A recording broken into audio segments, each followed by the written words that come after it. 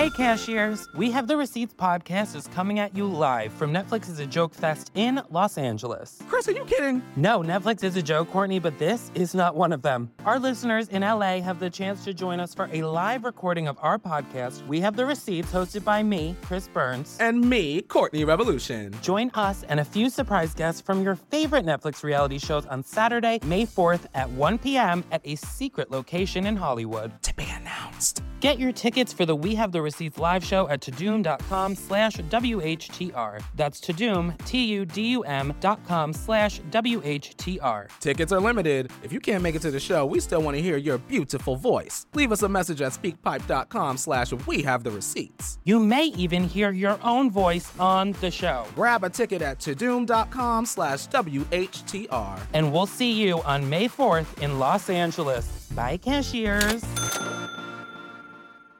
Welcome to You Can't Make This Up, a companion podcast from Netflix.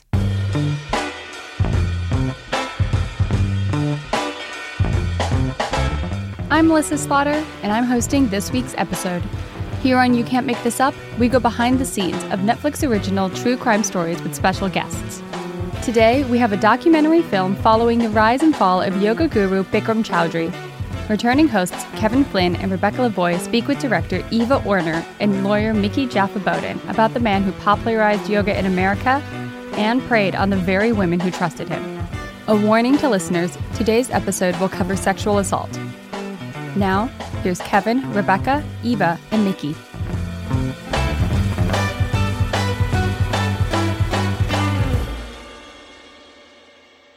So, Eva Orner, you're the director of this film, and so our listeners know, I'm trying to remember, you're the one with the Australian accent, yes, right? That is me. Easy to identify. And we also have Mickey Jaffa Bowden, and you're the one with the English accent. That is correct. Hi, Kevin and Rebecca. Mickey here. Hello, it's wonderful talking to you both. Eva, I'm curious, why did you make this documentary? How did you hear about this story? This one was actually brought to me by a development executive in a London-based production company after she saw my last film.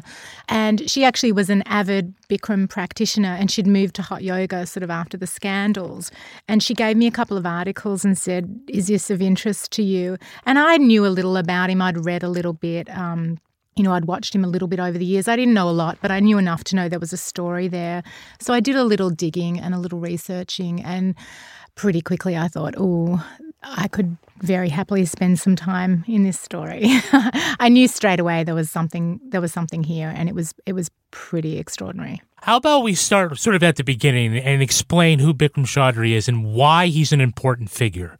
So Bikram Choudhury is, as the film says, he's a yogi and a guru. He's a man who came from Calcutta to America in the early 70s. He landed in Beverly Hills and brought his unique style of yoga that he called Bikram yoga, which is hot yoga. It's 26x2 postures, a 90-minute class. He brought it to LA in the 70s, and it took off like wildfire. Celebrities were hooked. People loved it. People got results. They got great bodies. They felt fantastic. And so it became this huge thing. And basically, until now, over the last 50 years, it's become a phenomenon. It's practiced around the world. It's in Australia. It's through Europe. It's through South America, Asia. It is huge. It's popular. And it works. It's actually pretty good. I've done a bunch of classes now, as I had to get into the community and get to know people.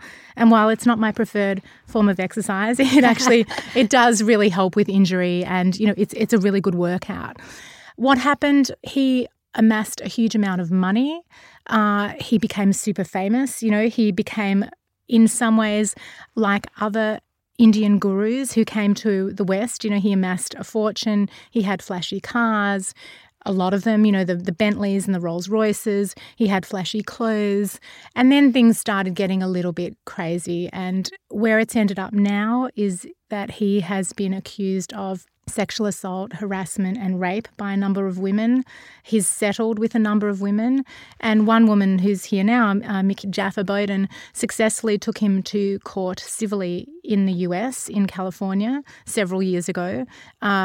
the trial was successful and he was convicted unanimously of all counts, and he was awarded to pay her around $8 million.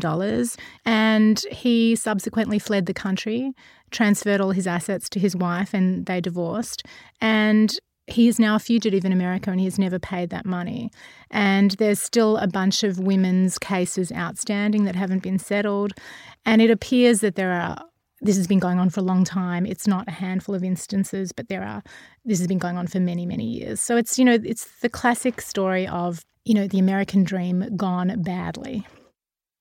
Well, one of the things that's so interesting to me about Bikram Chaudhry's story is a lot of it is built seemingly on, I guess we'll just call them lies. Yeah. And you explore this in the documentary. He claims to have invented something that he probably did not invent or did not invent.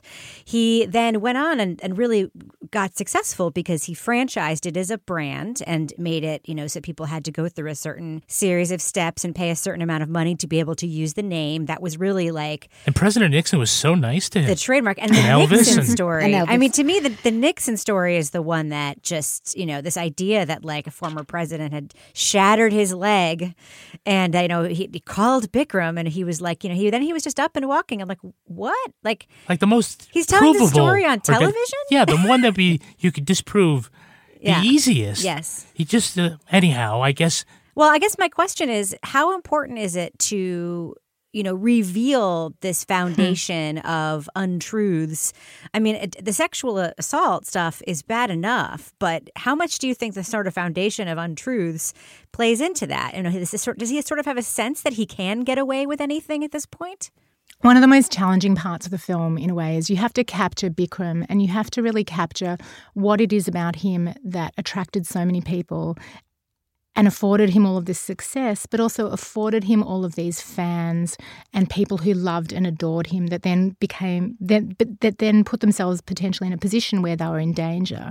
And so we had to really capture him and his charm and his, the charisma and what people loved about him. And that was actually one of the things I found the hardest, because I came into this from the back end. I came into this not thinking he was the most, upstanding guy. And so the first act of the film, we had to kind of portray him as something pretty fantastic because, the people in the film are smart, good people, and I didn't want to, disservice them and discredit them by not painting a picture of someone that you would fall for and that you would get hooked into. And so that was a really interesting challenge for me, all the while knowing that in Act 3 of the film, we would have to basically take all of that down and dispel all of these myths that he'd created about himself. And that was structurally a real challenge in the film, but it was also one of the most gratifying and fun parts of the film. I got to know, right off the top, how did you get all this video? Because I don't see how you do this documentary without it. No, and it's actually a really good question that I'm not exactly going to answer because there's the tricks of the trade and then I would have to kill you.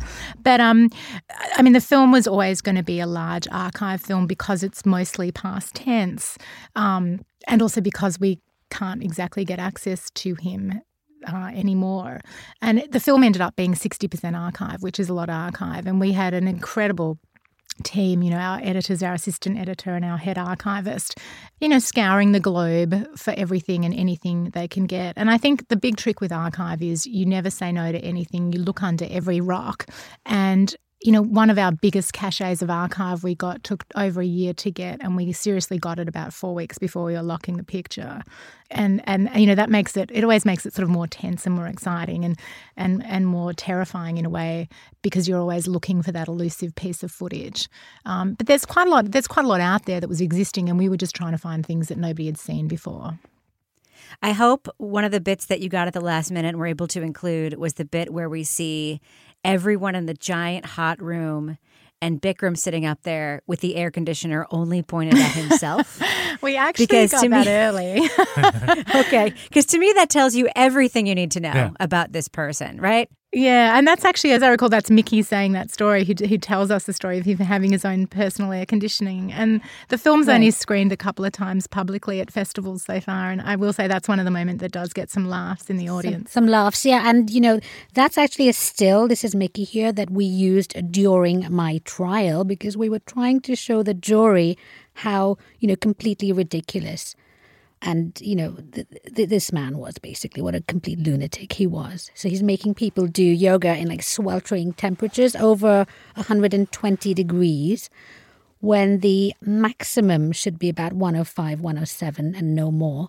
I mean, it is one thing to hear this story or to read this story. It's another thing to see it, because you really do have to understand, the power dynamic involved here, insofar as Bikram really having so much sway over so many people. We're not talking about like 2 people. We're talking about thousands of people.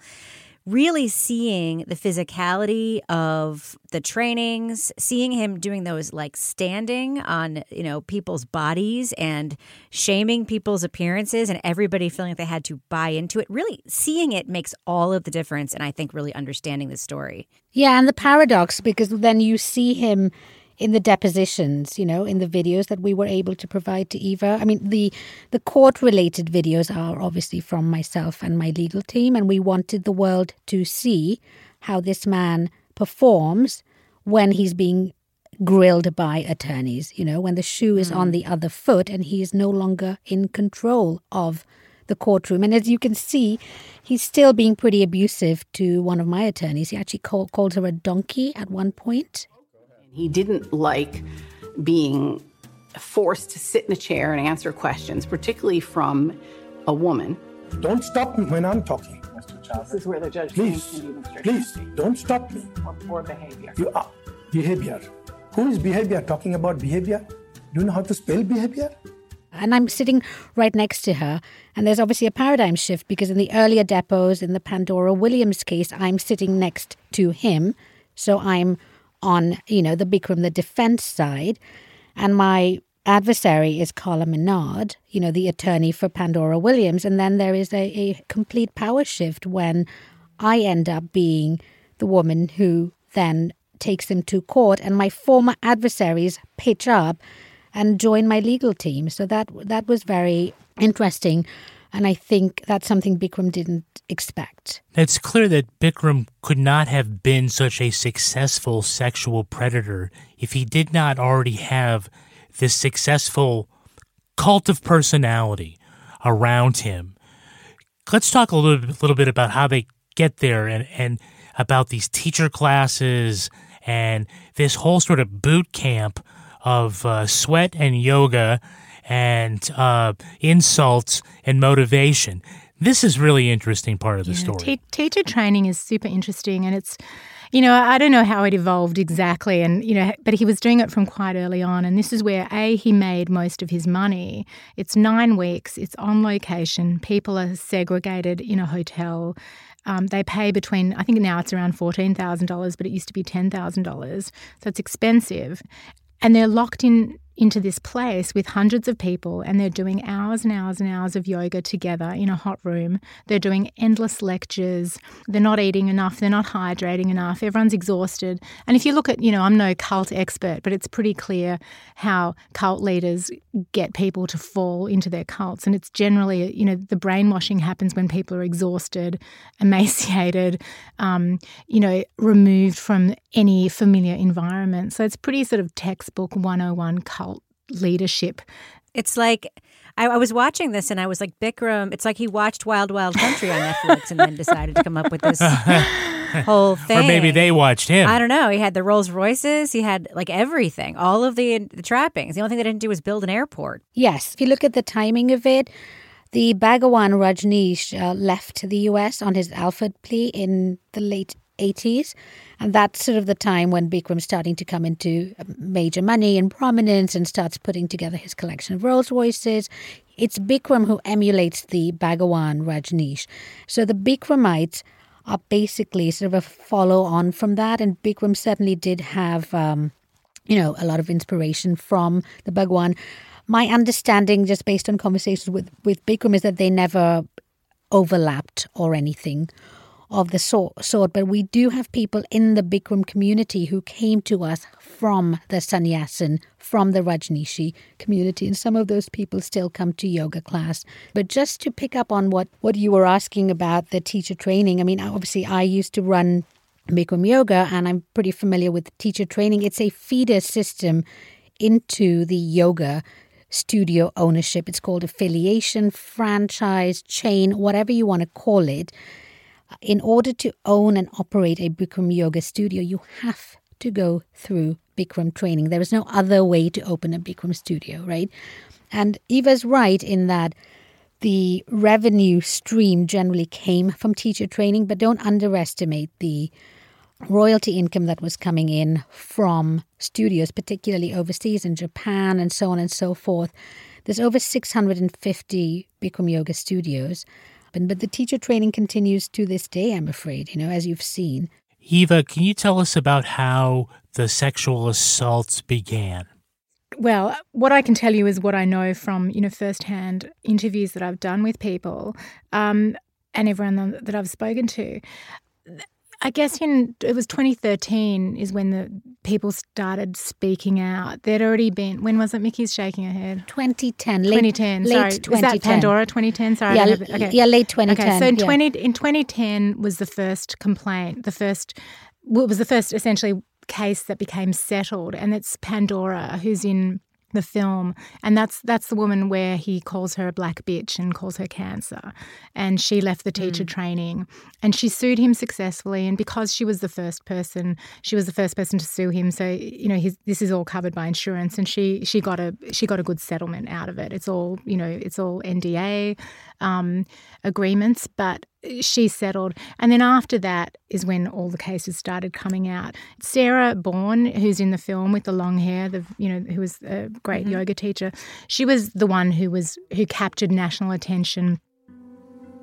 So one day I was teaching a yoga class, came out of the class, and my daughter looked up at me. She wasn't even 3 years old yet. And she said, "Mommy, I want to be just like you someday. I want to teach yoga." And all I could think when I looked into her eyes was, "You can't do that. You'll get raped." I thought, I have got to find somebody to represent me so that I can make this more public. And you have to remember, one of the things about this film is this is a pre-Me Too film that's come out in a post-Me Too world. And what I have found out through my speaking with people in the community is that there are women that have said that he sexually assaulted, abused or raped them since the 70s. And my feeling is that, people don't change. Someone doesn't just suddenly become a rapist or a sexual predator. I believe he's been like this for a very long time. I believe this behaviour has been happening for a very long time. The climate has changed. What women will accept has changed. And you really have to credit this series of young women who came out well before Me Too and pointed the finger at someone who was so powerful and also held, the keys to their livelihood and existence. So it's a pretty extraordinary story on that level. It's really amazing to me, the interviews that you do have on camera. And one of the things that strikes me about all the people that speak on camera about first coming into the community is that it seems like they're all longing for something, whether it's healing physically or emotionally. Everybody is looking for a path. Yeah, good point. And, I can imagine if you're a young woman in particular and you're, really interested in this brand of yoga and this is the only way to do it, you can imagine a future for yourself that's very fulfilling where you're helping lots of other people, perhaps owning your own business. But it really does seem like this kind of yoga really had a pull on people who were looking for something. Can you just talk about why that this particular kind of yoga attracted people who felt that, that emptiness? And again, this is not surprising. I mean, there were definitely a group of people that were attracted to this yoga who were seekers. They were looking for something, whether they had an injury that needed to be healed, whether they were in recovery, whether they had emotional turmoil, whether they needed to lose a lot of weight. And it wasn't just women, it was men and women, and it was really important to me in the film to have some sort of, non-stereotypical yogi men like Jacob, who's the bald man in the film, who was he's amazing. And, he came because he was overweight and he needed guidance. John Dowd, who's the older man who used to be a yoga teacher, he was just looking for something different. One of the things is it also attracts a lot of A-type personalities. So you do have a lot of like CEOs, and really it's a very sort of, it attracts competitive, hardcore people because it's not an easy workout. It's hard. So I imagine people who like running or, people who like really pushing themselves are also attracted. You had people who basically said that it was an accomplishment to physically get through the class, especially the first time. So it does, it's not unlike a cult on that level where it does attract people who are looking for something. And what that does is it gives the person who provides that a power and a position where people really look up to him. I mean, and it's honestly, I have friends that do Soul Cycle and they talk about their Soul Cycle instructors in such glowing ways. And I feel like people are looking for leaders. People are always looking for someone that will help them, whether it means they'll feel better or they'll perform better or they'll be a better person or their confidence will be built. And there's a lot of people who are looking for that in the world. And I think Bikram just filled this place really beautifully for them. And just going back to that point Eva was making about, the cultishness of it all. Yeah, I mean, he's really creepy seeming, right? But one of the things that really struck me when I began investigating these sexual assaults, because during the course of the Pandora Williams litigation, evidence started, coming out about sexual assaults that had occurred during her training and prior assaults, including Sarah and many other brave young women who came forward. And Sarah, Maggie, and some of the others have been featured on, other shows and things of that nature. They have done press in the past. But take it from me that just from the witness stand, I was able to rattle off, I think, about 30 names of women who had very credible sexual assault allegations. And the issue that we had, why were they coming back after the first assault? And they were coming back because this is their community, remember? And even Sarah says it, even in her own pleadings, that she just took precautions. They tried to stay away from him. They tried to make sure they were not the last one left alone with him. Whoever's the last one left alone with him. And then, one fine day, I find myself in exactly the same position as these girls. And by that time, I knew that he had, that he was a predator. I've done like a lengthy interview on this whole Stockholm syndrome thing that goes on at Bikram Yoga.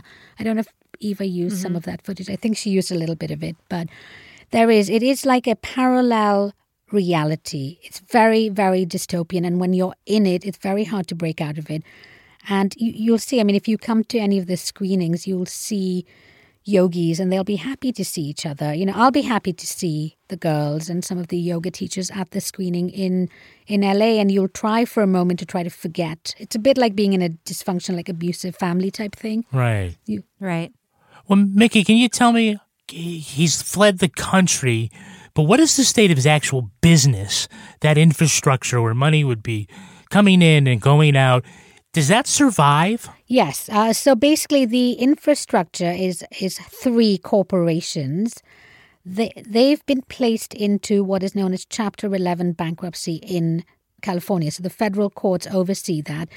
In addition, there are a couple of companies that were owned by his children to which he very quickly transferred the trademarks and the copyright. The IP is really at the heart of the business. So those companies are under federal court supervision here. However, Bikram personally did not file BK bankruptcy because he's outside of California. And so he's operating basically a shadow Bikram Yoga, which they've set up overseas. I'll give you a couple of examples. They set up something in Hong Kong called Bikram Hot Yoga Limited and then tried to argue to the judge that had nothing to do with them. And the judge is like scratching his head going, but it says Bikram Hot Yoga Ltd. and it's got a mailing address in Tortola in the British Virgin Islands. Like, who are you trying to fool here, Eva, I do want to ask you about, getting the women to speak on camera, especially Sarah and Larissa. What was that like? For me, these people had spoken before, so I wasn't the person getting them to speak for the first time. But very much with Sarah and Larissa, they'd put this behind them and they'd moved on and they'd gotten on with their lives. And so for them to have to come out and speak again about it, that was the thing that I had to sort of convince them to do.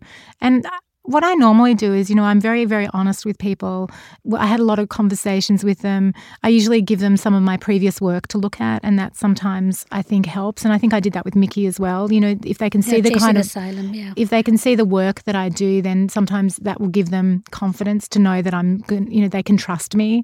And, I actually just saw Sarah on Friday night and showed her the film for the first time, which was fairly terrifying. It's always, you're always worried, you want to make sure that you honor their stories. And Sarah was, she said it was like, it was really, I hope she doesn't mind me saying this, but she said it was actually, she never got closure because, she had to settle. And she said the film was for her like having a trial, which was just a really lovely thing to say. So she felt really, I think she just felt closure finally. But, she's really moved on with her life. It was a long time ago. Has anyone tried to block the film, Eva? No. I've had other experiences with films in the past where, there's the potential threat of an injunction, or something like that. And I guess with the work that I do, I've done work in the past where, you've taken on governments before, where you've broken laws before. So one of the things that you absolutely have to do and be meticulous about as a filmmaker making these kind of films is the fact-checking. And, Netflix are great about that. We have a large legal team. Every single thing in the film is fact-checked multiple times. You have to have multiple sources. So it's investigative journalism. You just have to be super thorough. So no, there's nothing that can happen here. I think the only thing that could happen is threats. Bikram has for a long time operated in a way where he'll threaten people and try and scare people. But, it's not something that I've been particularly concerned about. Eva, you end the documentary with Patrice Simon saying, I'm glad he's still doing his training, so I think he's going to make a comeback. Why end on that particular note? I guess the point with that is I wanted to show that there are still people that have faith in him and believe in him, and even people that have distanced themselves from him. They want to make it very clear that the yoga still lives, that the yoga is amazing, that it's healing, that it needs to be preserved. But I actually think, look, the word comeback is, maybe implies something else, but I don't think he needs to particularly make a comeback. There's currently a teacher training going on in Mexico with probably more than 100 people. 60 people. There was one in Spain a couple of months ago that looked like it had around 100 people. He's making millions of dollars a year. He's traveling the world. He lives like a celebrity. He gives talks that he gets paid a fortune for.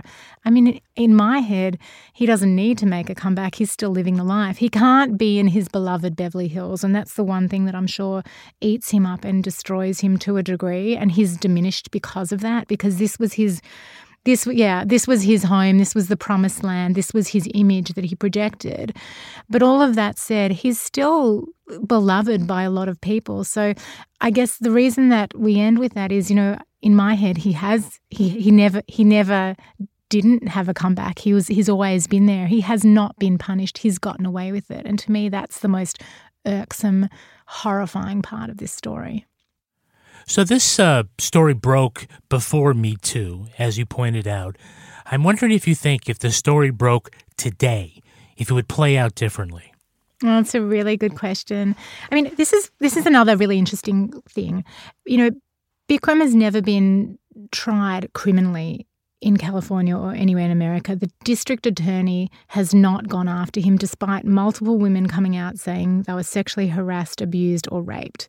And so one of the things that I've been saying when I screen the film is what we need to do is put pressure on our new fantastic super liberal governor, Gavin Newsom in California, to put pressure on Jackie Lacey, the DA here, to go after Bikram criminally. There is enough evidence. I'm not a lawyer, but the lawyers involved in all these cases say there is enough evidence, and you can use the depositions from the civil cases, and there is enough evidence here to go after him criminally. And that's the only hope of really ever getting him back to America to face the music.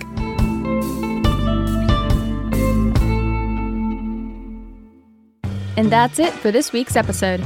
We'll be back next month with a new true crime series for you to add to your watch list. You can find this show on Apple Podcasts, Stitcher, Google Play, Spotify, and wherever else you get your podcasts. Make sure to subscribe, rate, and review this show. You Can't Make This Up is a production of Pineapple Street Media and Netflix. Our music is by Hanstel Sue. I'm Melissa Slaughter. Till next time.